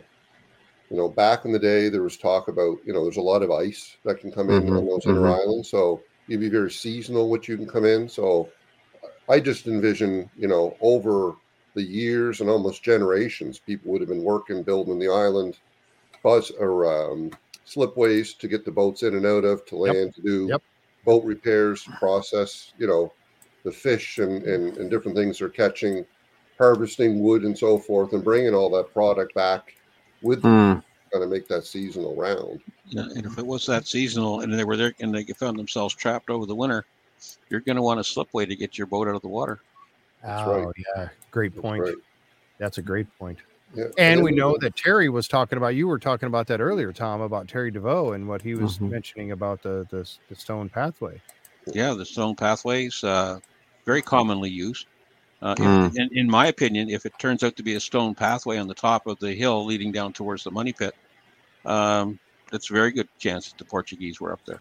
Hmm. They were famous for building things out of stone. And if it had been any later than 1750, it probably would have been a corduroy road made of wood. Yeah. So you'd have found corduroy, you'd have found logs laying up there to make a path, not a road. Right. Because I'm a big believer. I mean, this was years and years in the making. I mean, they're seeing it because from the stone pathway and Dr. Spooner, they're doing their sample saying, 1400-ish, and they're doing stuff, and then it ranges from 14 to 15 to 16 to 1700. I mean, this is hundreds of years of activity that's going on this island. So even from the stone pathway, it would have been, a couple hundred years before, even if there was a depositor made. How do they know about it and transfers of information? I mean, John, you were talking about the the connection between the Portuguese Templars, and it all really seems to tie. It does tie together. It does. It all ties together, of course. Jeff, can we bring that map back up again, please? Yep. And I'll depend on Tom and Colin. Yeah, can you zoom in and you see it's Nova Francais? It's New France. That's the title of it. And then you see where that peninsula is right there. Yes, right there. Colin or Tom, is that the peninsula that sits slightly south of Halifax? Where would Halifax sit on this? Halifax would be to the right of Mahone Bay. So we're definitely saying that the red area is Mahone Bay. Is that what we're saying? That's what Doug was saying. Yeah. Okay. Just because of all the islands dotted That's in what there. I would say. Port of Refuge. And I'm saying that peninsula. I've seen that. I have a similar map with an old map with that exact shape for where Halifax is, and I believe that peninsula is Halifax, or Halifax would be slightly north of that peninsula. I mean, I always use the Halifax Peninsula to figure out where things are in relation to one another. Right. And remember, this map was made a long time ago, and correct. It's not going to be perfect. Map makers. No, not at all. I'm just curious because that's always the staple for me is where is that peninsula on these maps? Yeah, it's definitely not to scale, but to me, I think I agree with Doug. I think showing that number of islands in one spot, it's got to be Mahone Bay. Yeah. I don't know of any place else down there. I'd say that's Mahone Bay. The next one, there's a lot of islands in one spot. Is Lunenburg Harbor. The next one over is I'll say Riverport goes up in the LaHave River area. Gotcha. Okay. Because it would have had to been a lot of islands there for them to take time to make note of it. Yeah. Okay. Fair enough. And it looks well protected. I mean, I know that's not to scale and it's not exact. No. But I mean, is Mahone Bay does kind of have a protection to it, like you mentioned earlier. Yeah. Someone mentioned earlier, like Peggy's Cove area, like St. Martin's Bay. It's exceptionally foggy. It's a much more exposed. It's hard to navigate around. That's true. Once you get inside in Oak Island and Chester Basin, that area where we are, it's pretty rare you ever get fogged in. It does happen. Don't get me wrong. But it typically stays pretty clear. It's a fairly amazing spot. It's unique to the coast. Yeah. Somebody, Kat Fulton said that he said Cape Breton's a bit wonky. Yeah, I think they're all wonky, quite honestly. Yeah. Newfoundland might be a bit close, but yeah. But given the time and given the instruments and tools they had available to them, fair enough. I mean, good job. Yeah, exactly. I'm kind of curious what this line going around the bottom here is. I can't read what that says, but anyway. But so go ahead, John. I know you got a lot of information that you'd like to share with us. Well, if you could bring that up, Jeff, I just found as we were talking a little something that I think is very pertinent to the. Did you send it to me? No. But if you could bring up the document I sent you earlier. Yep. All right, let me go back to. And I'm going to go back to talking about the stone munitions that we just saw, which was supposedly made in the Azores. So that's interesting, Jeff, because the Azores were actually founded or discovered in 1427. So when you bring that up, by one of Henry the Navigator's captains, and there's Henry the Navigator. So it was founded in 1427, and according to this, the Portuguese colonized the Azores in 1430. So Henry the Navigator sponsored all sorts of navigators out there, to basically claim and look for things for Portugal. What's interesting about Prince Henry of Portugal, Henry the Navigator, is he was also responsible for reinstituting the Portuguese Knights Templar, which were known as the Order of Christ. I know Jack Campbell talks about this all the time, so shout out to Jack. Yep. When he was instituted in 1420 as the governor, which was the Grand Master, he was the Grand Master of the Order of Christ in Portugal, which, as we've discussed numerous times, is the rebranding of the Knights Templar themselves. Right. 1307 done, 1313 Trial of the Templars. It gets rebranded. Now you have Henry the Navigator, who is a Grand Master in of the Christ Order of Christ in Portugal, sending all these ships out to explore. Yeah. Now, some of it was official government business, but I'm not ruling out that some of it might have been Order of Christ business. The Templars are a very secretive organization. The Order of Christ, if it's commiserate at all with the Templars, would have been a secret organization as well, possibly. It ties in awfully nicely between who has the technology to do a lot of the construction and building and tunneling and all this stuff. Mm-hmm. Who would have known where to go? Clearly it was a setup area over a span of years. Like no one just showed up and built the road and dug a hole and did all. I mean, this would have been years and years and years in the making. And who would have had it mapped out? Who would have been able to navigate it and keep navigating back to it over and over again? Right. All arrows point to Templars. Or Portuguese. And so then you have Portuguese, the remnants of the refugees of the Templar Order, as the Order of Christ in Portugal. Right. And you're right, Colin, to your point, it all starts to make sense to me, because then all the symbolism, all the rituals, everything we're seeing on Oak Island, which is, again, makes its way into Rosicrucianism at some point, and then Masonry, Freemasonry, Cistercians, obviously, it's the same line of thought. Mm-hmm. So we see it, and I think a lot of people may confuse Templar for Masonic or Templar for Rosicrucian. Right. And it's always where in that timeline are the symbols and the rituals and things, that sort of things that we're finding on Oak Island. Mm-hmm. You have the artifacts. So this fits nicely into that puzzle right now. Mm-hmm. If we're saying, hey, the Templars are now the Order of Christ is reestablished in Portugal, what's going on there. I just find it fascinating. So question for you, John. So these guys, him as a Knights Templar and Order of Christ in Portugal, would they be flying the same flag? Well, it's funny. I do have, I'm not sure, Jeff, if we can go down. I did take a Caravel, which is one of the ships that, he would have used, Henry the Navigator. If we look at that, it's very similar, isn't it, Colin?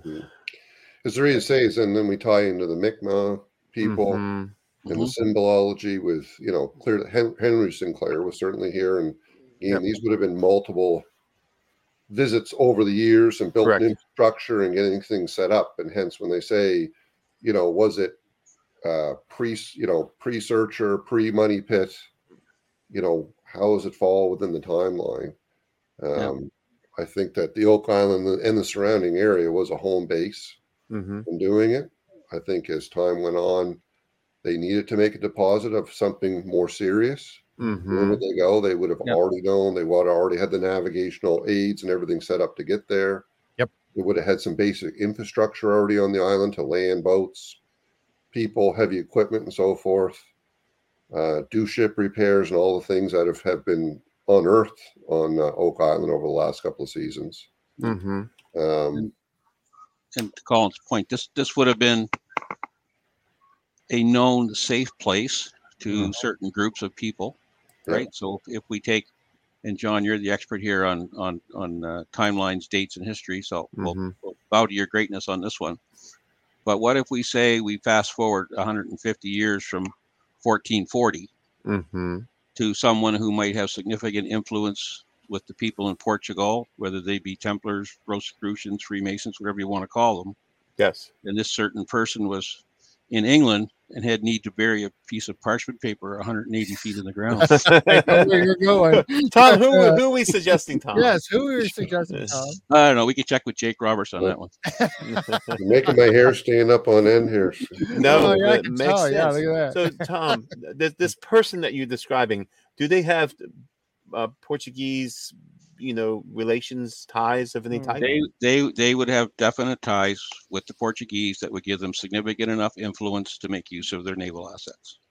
I'm curious. Does anyone know who Tom's talking about in our viewership? Look at that! Bacon again. Yes. What?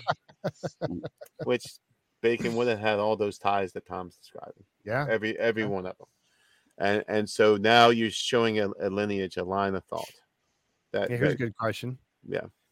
Henry the Navigator of the Order of Grand Master of the Order of Christ in Portugal, Portuguese Templar refugees, were they being persecuted by the Catholic Church too?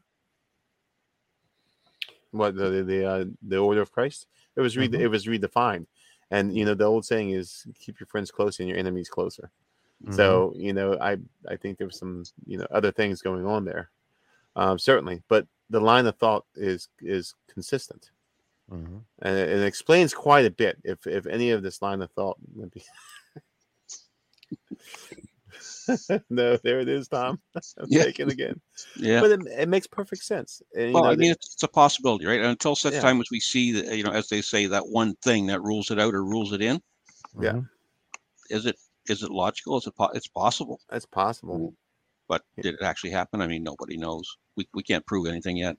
No, it's certainly a rabbit hole. But a lot of times the orders would, let's say they were aligned with the Vatican. It doesn't mean they were always doing the Vatican's bidding. A lot of those orders secretly did other things. The Vatican happened to be stake horsing certain things like exploration or whatever, because the Vatican's vast wealth. Right. And this also happened, influence and power. So you would do it subversively. You would do it in secret, and that's the whole point of the secret society. And they would pass a location, a secret, safe location like that would be passed down within their own group. Absolutely. I mean, there's a lot of esoterica that's passed down. The teachings of Ascendant Master and other things that Jake Roberts and I have discussed on Ghost of Bacon, where there's certain teachings that would be passed down, but also I believe there would be certain locations that were important to the Templars that would be passed down to the same organizations. It's a diffusion of knowledge. It just goes generationally. It's passed down from teacher to student, or in family histories. Nobilities, noble houses of France, or noble houses of Portugal, or noble houses of England. Same thing, Tom. And you're spot on with that observation. It's exactly right. Because there's markings along the coast. Remember the big boulder down, I think it's down in Yarmouth County. Overton Stone. The Overton Stone. Overton Stone. Yeah, and I mean that's one of several different places. So I mean, again, as time and different, I don't know what you want to call it, periods as these different explorers are coming here and marking and hence setting in the rocks and Nolan's Cross, and there's a lot of meaning to set forth the next generation or the next expedition that's coming in the following years, because one year to the next, and it doesn't mean either that spot was used exclusively by someone like Francis Bacon. No, true. It could be 100 years later or 100 years before it was used by somebody else. And we know not every voyage was being documented. I mean, Francis Drake, I believe, goes Outer Banks up to Nova Scotia, back to Queen Elizabeth, and then suddenly all his records are sealed. And why was he in the Nova Scotia area? No one knows. So there's, and not everything. If you're a Templar in your secret society, Order of Christ, you might not. You're wealthy. You're vastly wealthy. You might not make records of where you're going, and I think there was a lot of that. I don't think every voyage had a record. Yeah, and later that years, purposefully. it was a known spot for place, Captain Kidd and several Sure. other, merchants and pirates and so forth. I mean, these guys would have been Yep. intimately educated, I guess, on the area map and where are the places to go and where's the places to be and where can you land and not land. And clearly there was long lasting infrastructure on that island. Oh yeah, for sure. I mean, they're finding it Absolutely. now. So yeah, absolutely. But if you're going to hide something, you hide it within the. It's like a shell game. The treasure is under the shell, but you have what 356 islands and 400 islands in the area, Colin. I mean, Yeah. And there could be more than one stash point on the same island, right? Exactly. And Which- there could ahead, maybe Jeff. be more than one island used as a stash point. I think I need to go dig in my backyard. Not without a permit, young man. Yeah. Well, it's funny, Jeff, because on Xena's map, right, Yes. there are more than one island being indicated. There's Yes. and so Yes. why? There's the 1347, right? And the 1347 does groove with Henry the Navigator and Portuguese exploration. Yeah. Right in there, and we know the Order of Christ is alive and kicking. Yeah. And even the Oak Island Awesome. group was doing research on some of the other surrounding on Apple Island and Squid Island and around the area. I mean, there's a lot of landing points. There's a lot of great spots to hide things. Absolutely, and you would want that bit of confusion, with so many choices. You would have to know exactly where you were going, and you would have to know exactly the symbolism that is on that island. Yep. Such as the the marine quadrant, which I think is the triangle, and the way that curves just perfectly. It is pointing to the pole star, Polaris, which is used for navigation. That marine sextant, to me, is the stone triangle, and it matches perfectly with how one would find the pole star. Yep. So there's so much there. But if you land on Oak Island and you're a member of the club, and we've talked about this, whether it be Masonic, Rosicrucian, whatever, and you see the symbols, you'll know you're in the right place. Yeah. Exactly. And land-based markers is a very common nowadays we're using GPS and electronics and so forth, but not that long ago, it was a lot of land-based markers. As you were coming into the islands and navigating around, you come around the peninsula, there would be man-made markers on the islands, on the shores to know which way to head, right? Yeah, what's more permanent than a pile of rocks? Absolutely. What would be kind of interesting too is that, and again, if you're not from this particular area, which I'm not, but as you just mentioned, would some of and I don't know the path. There's so many islands out there, but would there maybe be something? We said an island of oaks that was brought up many times, an island of oaks. So they're going to look for those canopy oak trees to say, okay, this is the one.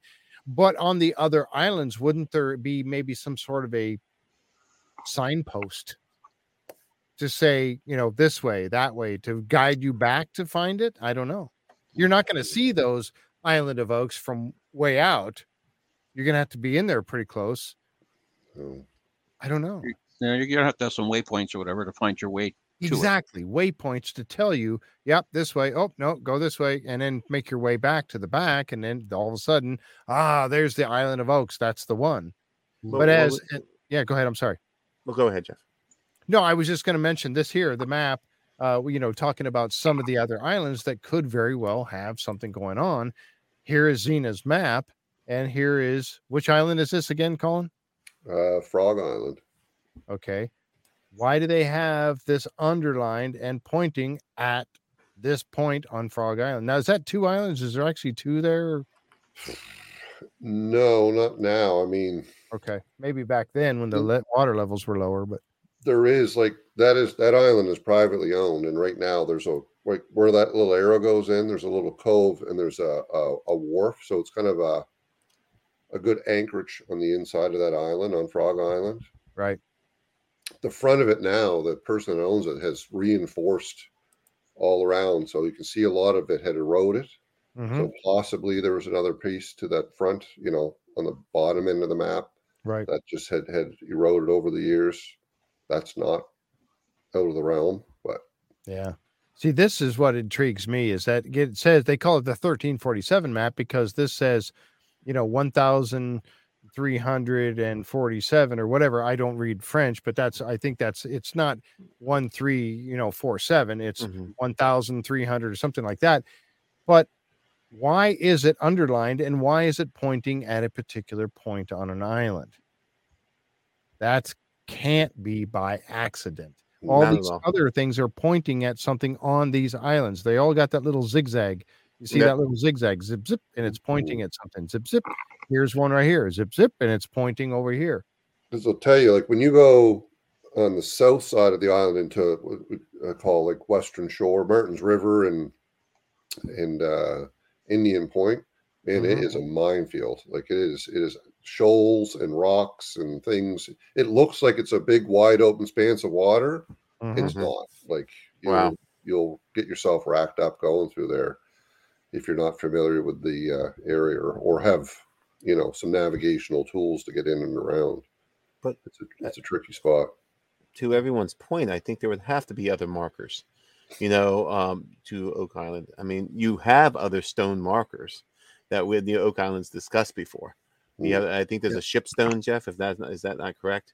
Yeah. And you have the Narragansett rune stone, which I'm not saying it's alleged, to be authentic, but you have that. You have the pond stones. There are other stones, and there are other places that point to the Oak Island area.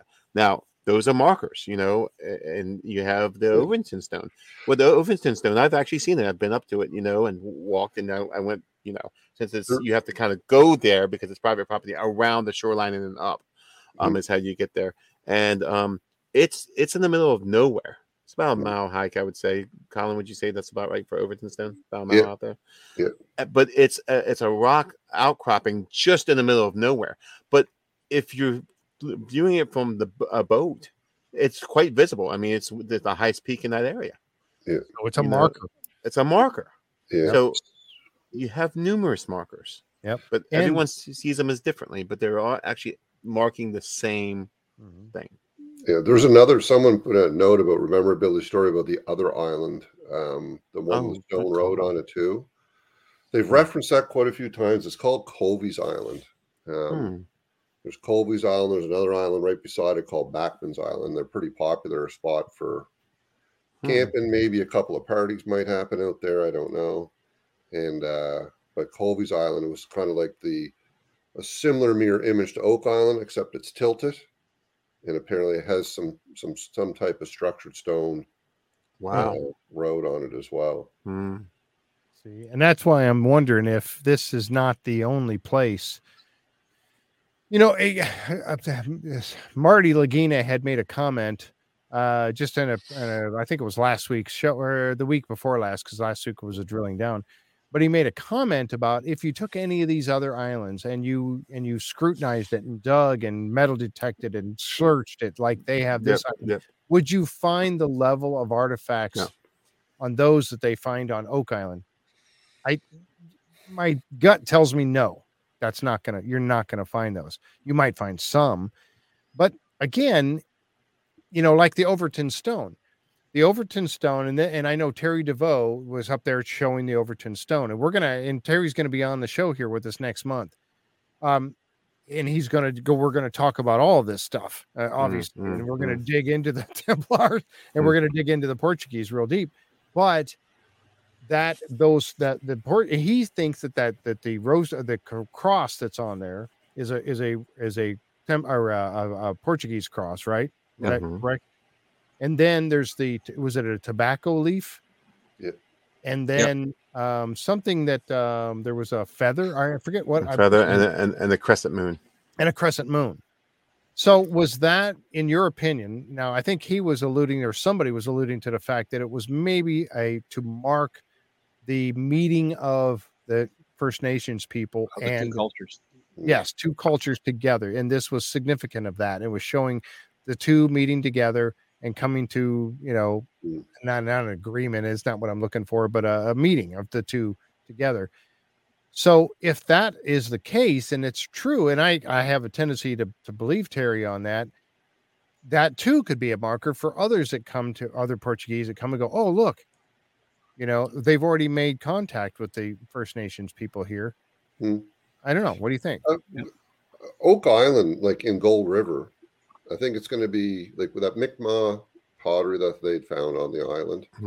Be very interesting to find out the dates and times and when that comes, because like we all could agree, like people were coming and going over the years, but who was always there all the time? The First Nation people. First Nation people there. And Gold River, which is, you know, I'll say a stone's throw. It's a little bit of a hike, but not very far. It was a very well-known summering spot for the First Nations people, and people would have been out and around Oak Island and fishing and doing stuff. So you can imagine these big ships are coming in from Europeans, they're landing, they're doing work, they're doing stuff, and then they're leaving for the winter. And then some come back and they don't. Who was always there watching the stuff? Who was always interacting? It'd be interesting to see those ties. And to your point on that Overton stone, and was that a marker that, you know, this is a safe spot? Sure. Well, John, wasn't that a common practice for when, say, people from Europe were over here exploring lands, claiming lands, they would leave some form of a stone marker? Well, absolutely. Mark a stone in some way. There was some kind of a land claim or some kind of communication. You have to remember, so many people were illiterate back then, so symbols or pictures would be very appropriate, Tom. So you're right on point with that. And so you would see that you come in and see the Portuguese, so you would know it's friendly territory if you were Portuguese, and then you would see something like that, and you would get a gist for it's friendly territory, it's friendly land, and you're spot on with that, Tom. And that was very typical.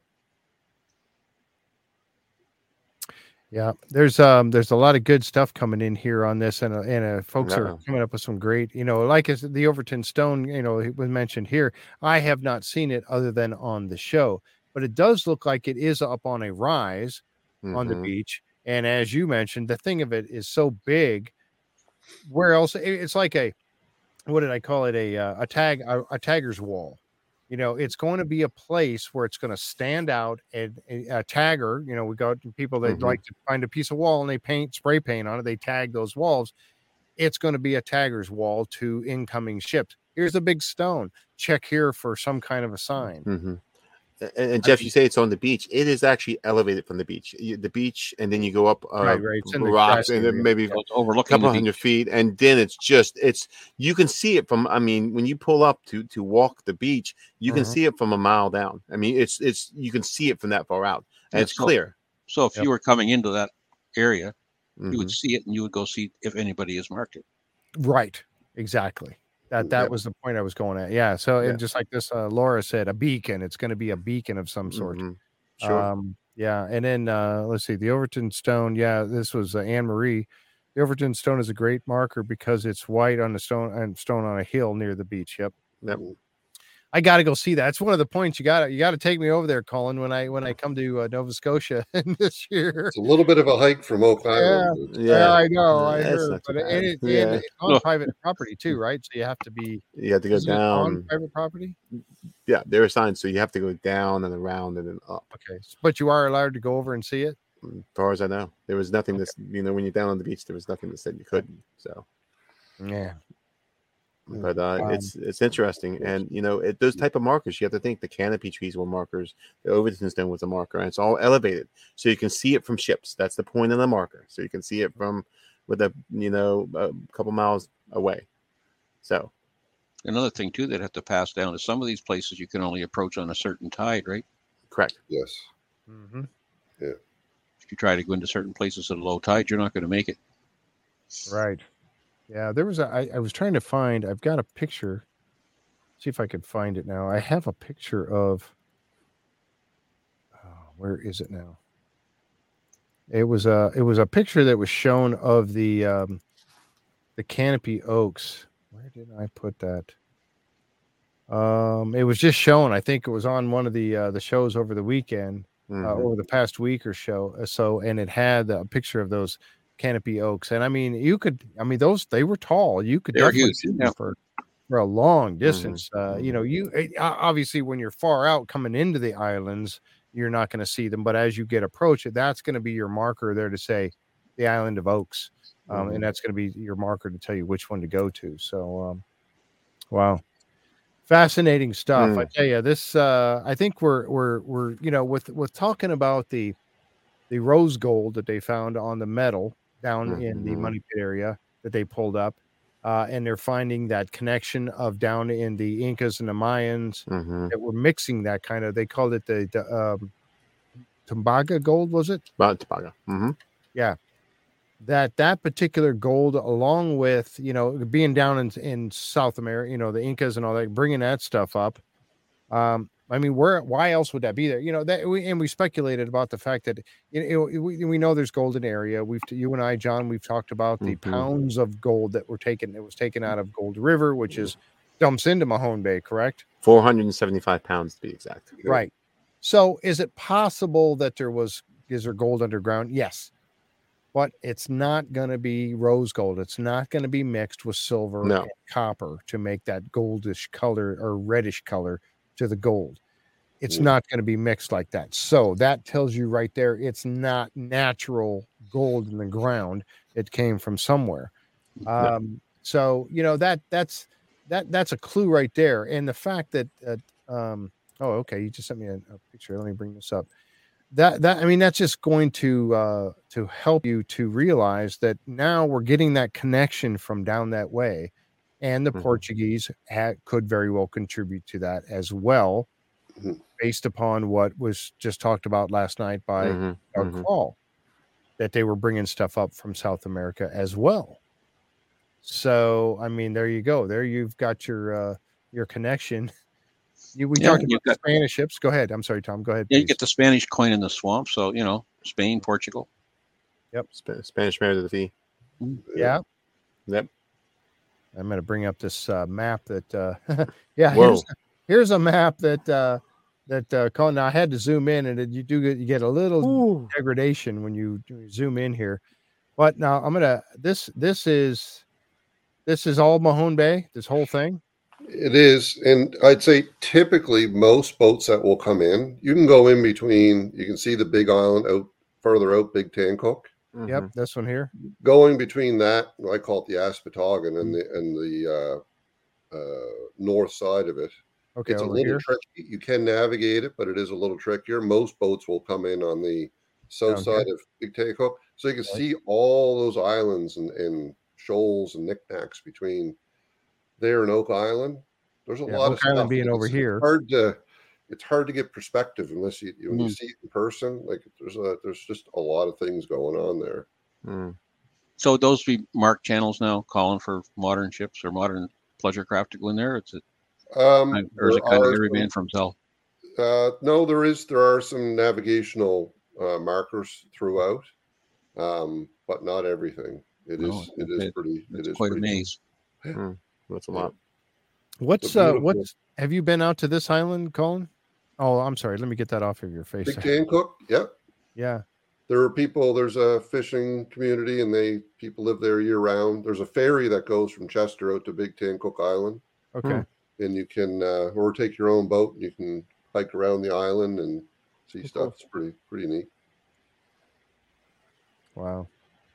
Yeah, and then going back to that picture that Doug had of the that cove or bay and all those islands. I mean, they only had 6 in that picture, but I mean, oh my goodness, if you have a bay that has so many islands, you're gonna depict that on a map for sure.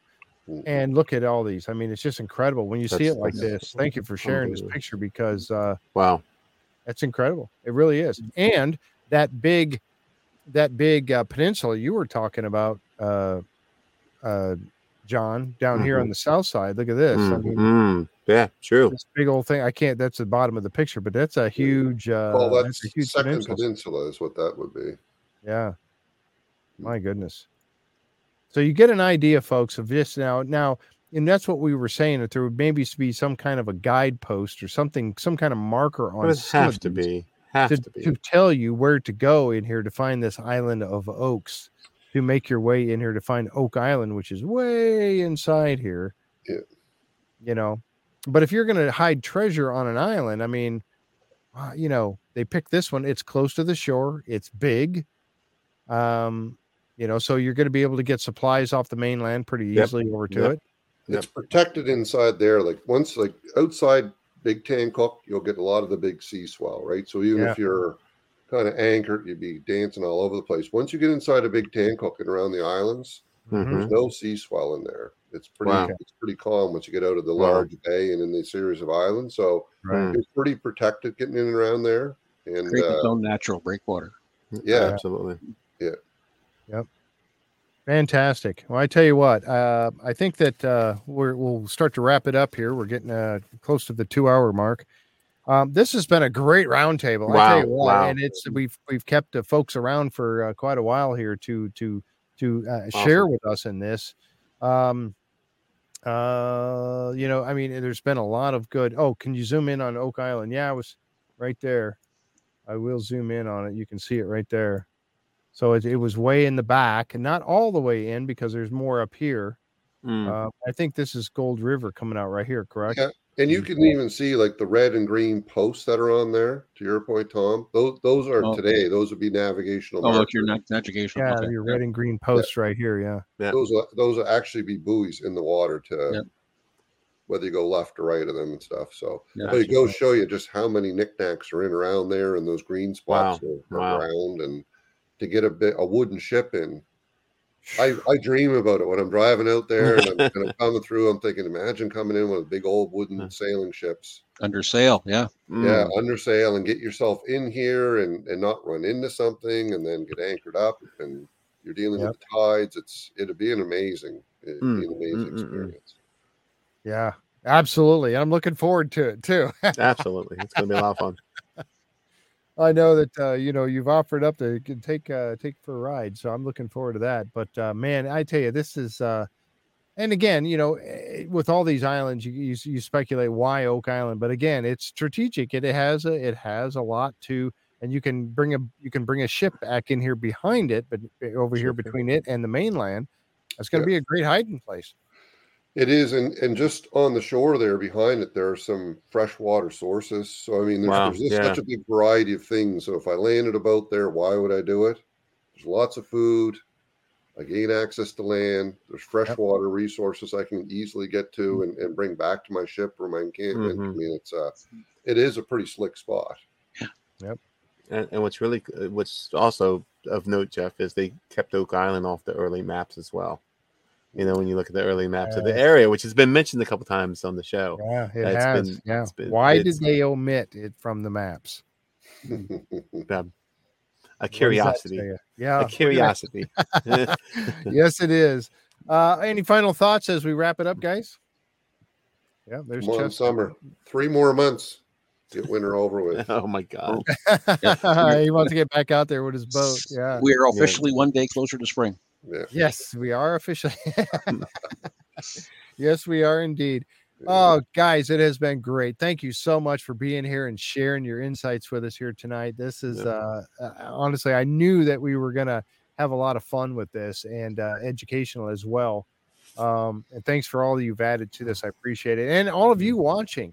We've had a great crowd tonight. It's just been amazing. And you all have contributed too with your questions and your comments and setting the record straight on a few things for me. And I appreciate that very much, of course, with Linda and Jan as well. This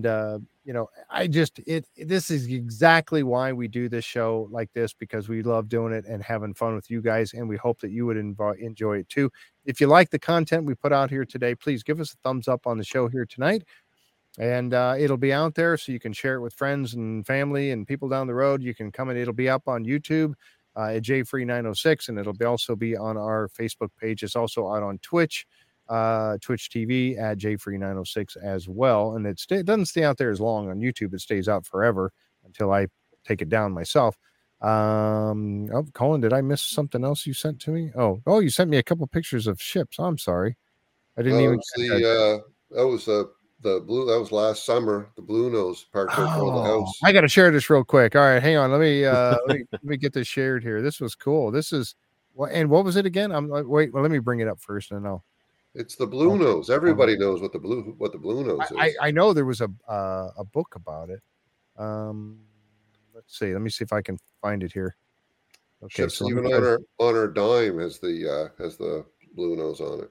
What is taking this? For some reason, oh, there we go. Now we got it. All right. Let's see. Oh, here we go. Wow. Look at that. Now, how long is that? Do you know? Have any idea?